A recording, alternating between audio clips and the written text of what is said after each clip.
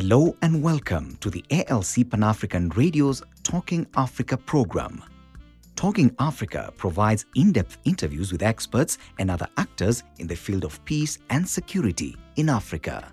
Hello, I'm Desmond Davies, and my guest today is Dauda Garba, who is the technical advisor to the Nigerian Extractive Industries Transparency Initiative here in Abuja.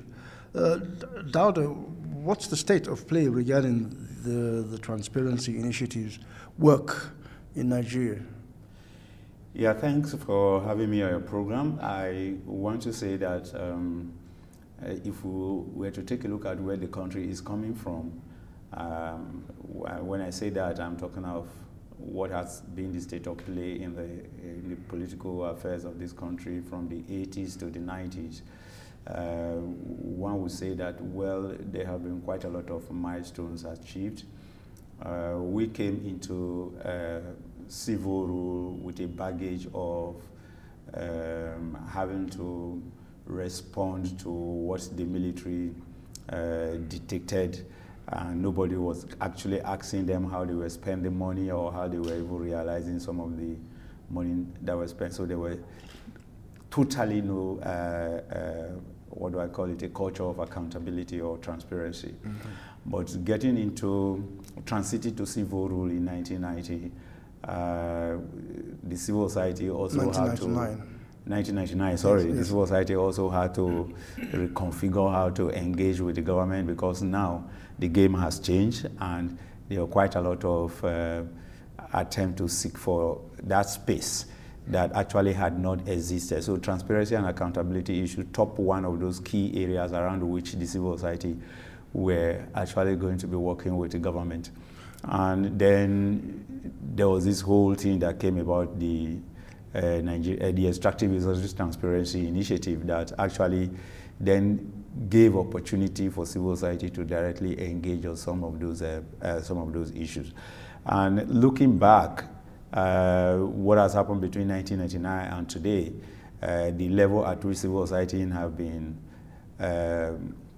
able to assess the space from which they are engaging government on a daily basis, I think things are looking up, but it's difficult to say that we are yet there. But what is very central is the fact that the government is no longer wishing away the fact that civil society are asking questions, or they are going to be asking questions on any little things that happen in this country, irrespective of the line of thoughts or line of operation, be it in extractive sector or even in political governance and socio-economic reforms. So the initiative is completely free of government influence, is it?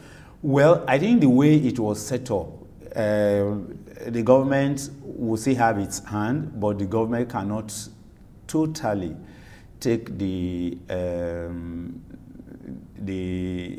independence of the organization, because it's a multi-stakeholder kind of approach. The governments play there. The organized private sector, especially in the extractive sector, they are also playing there, and the civil society are playing there. So at the level of the board, or what you call the National Stakeholder Working Group, it's not total, it's some form of quasi-governmental initiative.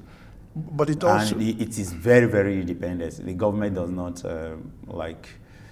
try to manipulate what it says. It works independently. All the reports that it pushes out on a daily basis are really, really independent. But it's also part of a global initiative, isn't it? Yeah, it's a global initiative, and that is why it makes in terms of accountability. Yes, there is the tendency for the organization to deter to government in terms of submitting reports to it, but there's also the understanding that the standards are also internationally set, so it's not solely in the hands of the government. The government only respond to what the international standards are on these issues. So what are the problems do you encounter in one of the major extractive industries of Nigeria? That's the oil sector. How has that been dealt with? Because it's always been a very suspect sector, whereby all sorts of funny things were being carried out. Yeah, I think that also provides the opportunity to look back. And before 19 1999, or even let's say 2004, when Nigeria actually started implementing the EITI, we had a sector that a sector that operated in opacity. Yeah. And nobody asked questions about what was happening. But with the introduction of EITI in Nigeria, for the first time by 2006, between 2004 and 2006, when we had the first audit report covering 1999 to 2004, people came to agree that for the first time in the history of this country, there is a comprehensive audit of what is happening in the sector. And the country has built on these over the years. And today, I think Nigerians are much conscious about what is happening in the extractive sector. And they are also more conscious about the fact that by the time people talk about opacity, untransparent transactions and all those things in this sector, people also feel that, oh, that must be happening in the extractive sector, particularly in the oil and gas. So as a result of this, the public interest has really built around what is happening in the oil and gas sector. You needed to be in the National Assembly maybe from 2009, when the National Assembly started having public hearing on issues relating to passing a new legislation for this country in this sector. And you see the level of participation, the level of attendance. And I remember in one of those incidences, especially in the incidents that happened in 2009, when the then Senate President said that he has spent 10 years in the National Assembly, he has never seen a public hearing that was so massively attended by citizens like the petroleum industry bill. So all these, every Nigeria has gained that consciousness that whatever is happening to this country economically, it must be as a result of maybe what is good or bad with the oil and gas sector. But also increasingly, under the present administration, you also then find a situation where the country is working to diversify its sources of revenue so that we don't get affected by the current trend where the fall in the price of oil is affecting virtually everything we live on in this country. Yeah, but as things improve in terms of the petroleum sector, because there are always shortages of petrol, shortages of all the petroleum products. I think that's a whole lot of issue that had to do with the downstream sector of the petroleum sector, for instance, of the petroleum industry. For instance, the industry is divided into three major parts. You have the upstream, you have the midstream, you have the downstream. The upstream is just taking the crude, drilling and production, exploration and production. The midstream is about transportation, largely around use of pipelines and maybe shipping and all those things. But the downstream is actually where I often tell people the development issues are located. That is where the job creations are. That is where the use of the final product are. And in this country, you have about four major refineries. And these refineries have a capacity of 445,000 barrels per day. And the huge problem had been that the refineries are not working up to optimum capacity. That is actually what has led to the kind of crisis about scarcity we are talking of. But even as we are, even if the refineries were to be working up to that optimum capacity, they can still not generate what we need to power the economy on the domestic side. So it is in this context that there have been other ways of exploring, how do you get investors to invest in the refinery business in Nigeria so that we don't all begin to wait for the four refineries that are even not functioning optimally. So these are the issues. Oh, well, that's the point you've made. How can you power the economy if there's no power? Yeah, for me, I think that is a blame you are not going to put on the doorstep of the present administration, but it's something that successive administrations are actually responsible for it. Yes. Because over the years, the government is, the population is growing, the industries are supposed to be growing. There were also supposed to be efforts to enable the infrastructure and the needs, the infrastructure to match the needs of this growth that we are talking of. The 445,000, the last refinery we had in this country was built around 1980, in the 80s, let me just say that. And since then, if we have not built any other refinery, we also would have expected that the existing ones should be debottled by way of expanding their production capacity. But those who were supposed to do this did not do that. So that's how we found ourselves in the kind of mess that we now constantly face. Maybe some people go outside there to import refined product to subs. That's to complement what is also currently refined in the country. I think the crisis became huge when even the existing refineries were not actually delivering even half of the capacity they originally have. So if you have refineries that are delivering around 18-20% capacity, is a huge issue that is on our hands. So the only reliance there will be on export.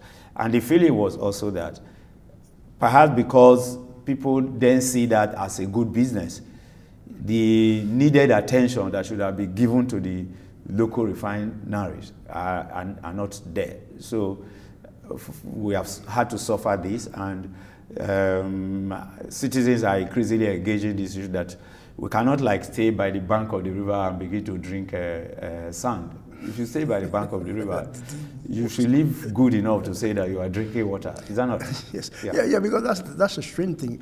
Nigeria exports oil, crude oil, which brings in revenue, but then it cannot even power its own development. Yeah, and that's actually my argument. When I find myself discussing oil and gas, what I tell people is the downstream sector is where the development is. The upstream is where the money is. If you really want to develop your economy, focus the downstream sector. Because if you focus the downstream sector, you are mainstreaming the oil industry or the oil economy into the other sectors of the economy. You are going to be generating a lot of jobs from this process. You are going to be building a lot of industries as a result of this. Then the real value chain of oil and gas, you'll be having it well invested in and having a lot of jobs. So each time you rely on importation of refined products, you are exporting jobs, you are exporting socio-economic development opportunities. So that is it. You are listening to Talking Africa on the ALC Pan-African Radio. Stay tuned.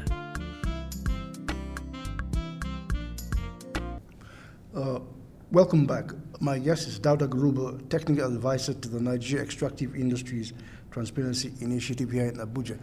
Yes, another major problem because of the shortage of oil or petroleum products is the lack of electricity in Nigeria. I think the vast majority of Nigerians don't have access to electricity. In fact, all over Africa, 645 million people don't have access to electricity. How will this be resolved? Yeah, it also ties to what I have said about oil.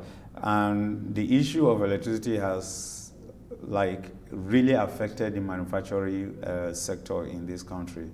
And increasingly, there was this time I used to tell people that if you look at what we have invested in electricity probably since this country returned to civil rule in 1999, it's probably enough to give us electricity in this country, even if we had not had it before.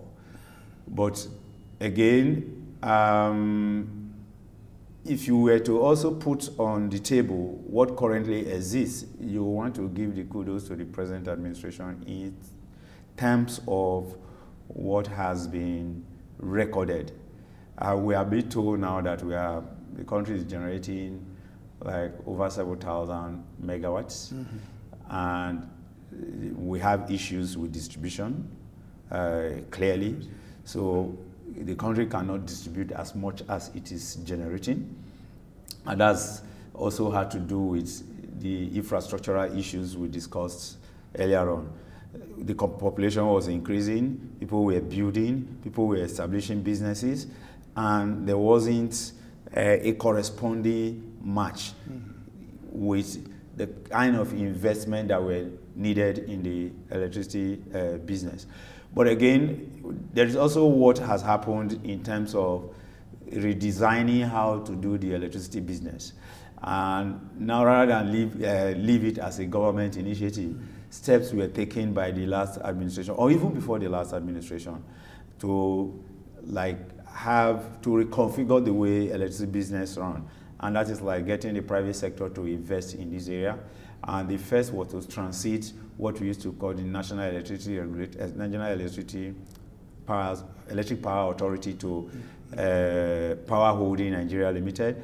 And after then, those were broken into smaller components. Today, we are talking of 26 power plants in the entire country, and 3 of these are hydro-powered, the other 23 are gas-powered. And some of those plants were actually sold to private investors that are gradually being fixed to increase. That's actually what is gradually responsible for the increase in the megawatts that are currently being generated. But not all of them have been fully built. But in the midst of this, there had also been issues around, if you put all your generating plants, they are gas-powered, and you have crisis in the Niger Delta where the gas comes from, it also affects some of those things. So the new thinking, let's explore the energy mix option. So yes, we are going to be relying on hydro, we are going to be relying on gas, we are going to be relying on other, like the wind, the coal, so that we are not going to be putting all our eggs in one basket in a manner that when something happens to one, we are shut down completely as a country, or the economy is shut down. Well, yes, you mentioned coal, and there's growing talk about it, not just in Nigeria, but all in African countries where they have huge reserves, that this country should export coal, which helps to develop Western societies. Yes, I agree. There are, if you were to take a look at the history of mineral extraction in Nigeria, coal actually take a center stage before oil. Yes. The Enugu coal mines, for instance, they are still down there in the memories of people, all the Jos tin mines, they are also down in the memory. So oil was actually a later development that we suddenly latched on and then decided to neglect the coal sector. Under the present administration and also under the leadership of the current Minister of Mines and Steel, Dr. Kayode Fayemi, quite a lot of work is going on in the area of reenacting ourselves as a coal destination country. But that also meant that you're going to do quite a lot of investment because given that we've undermined the other, we've taken on oil and gas for this long and have undermined the mining sector for such a long time. Yes. We are getting back to reinvest in that sector to see how to grow it. Just like last year, we had this opportunity of 30 billion, is it 30 billion naira or dollars that were also being invested in the sector now. In the coal industry. 30 billion naira. No, yes. 30 billion naira. Naira, yes. Yeah, that are being invested in the sector coal now. Sector, yes. In the coal sector. And the intention is that when you have this, it's going to be complementing the energy mix issue that we are talking about. But interestingly, the administration has also put in place some kind of roadmap to the development of the mining sector. And coal actually comes out as one of the 7 biggest minerals that have a huge commercial potential and that also have a huge market that are being at least isolated for special focus at those 7 key minerals. Nigeria has a deposit of like 2.75 billion is it million tons, metric tons of coal. Good reserves. So that is huge enough, and I know that even at the level of conversation, I'm aware of also some other organizations that have been engaging in, why do we have to go back to coal? Because when now people are not just talking of energy efficiency, people are also talking of clean energy. Yes. Coal has its own issues and all those things, but at least it is a man who is already comfortable that begins to think of, I can't take this and I can't. But the challenge at the moment is, how do we get energy to power this huge economy? When maybe in the process of engaging with policy, time to come, we can then begin to make choices and say, I don't need this, I need that. Well, yes. I mean, President Trump has been advocating this clean global coal alliance, and countries like Nigeria and South Africa have shown a lot of interest in it because, despite what the climate change people are saying, there's new technology that is reducing emission into the atmosphere. Yeah, that is where I actually would appreciate that collaboration. Yes. Because issues of energy security, what I often tell people is that they are capital intensive. If you want to build capacity, you also need quite a lot of capital to do that. So both at the level of resource and at the level of human capacity, they demand quite a lot. So it becomes very difficult for a country to think that it can go it all alone. So by way of collaboration, you would have created opportunities for better utilization of resources. You would have created an opportunity for collective ownership in a manner that there will be opportunity also for experience sharing on how countries go about it. So everything is going to be zeroed down on technology, in refining the coal, in cleaning up the debt that people associate with coal energy security. Well, of course, which means that you have to sell this new idea to the climate change activists who don't want to hear anything about coal production. Yeah, you see, let me say generally, the general issues about the extraction of natural resource is not free of disadvantages. There are advantages and disadvantages. And that is why the conversation in recent time, especially at the level of Natural Resource Charter, has been that what are those decision chains? The issue in the value chain of decision on natural resource extraction. And one of the key issues had always been the decision to extract. Because people appreciate the fact that it has its own advantages and disadvantages, there need to be a conversation between the government, the people, and even those in the business sector to have a round of say, can we weigh the options? Yeah, we have this huge natural resource here. What is it capable of giving us in terms of wealth that we can use to uplift the life of the citizens socio-economically? Then what are those disadvantages? Then weigh the two options and find out, is it in the best interests of a country to actually exploit the resources for use? And if it is in the best interest of the country, how responsible can the country exploit those resources while mitigating the impact, the negative impact that is supposed to be accompanying that those processes of extraction. So that's why beyond just let's take the money, there's also the underlying issue of let's exploit these resources responsibly.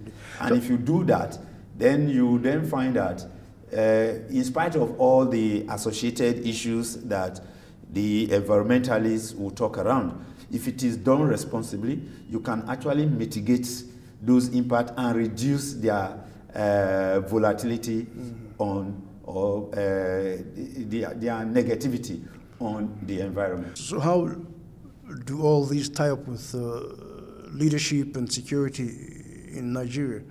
Yeah, I tell people, as a researcher, I tell people there is a relationship between peace and security and economic growth, especially the one that affects natural resource extraction. For those who've been keeping tab with developments in Nigeria right from the 1980s and all through the 1990s, around the very difficult times of the 1990s, you know, we've had these Niger Delta issues on our hands for a very long time. And just a couple of weeks ago, we had people who were also prospecting for oil in the northeast part of the country that were kidnapped by the Boko Haram insurgents, released. They were prospecting for oil. And what this is telling us is that we, as a country, we need the guarantee of security to be able to do more with the natural resource extraction.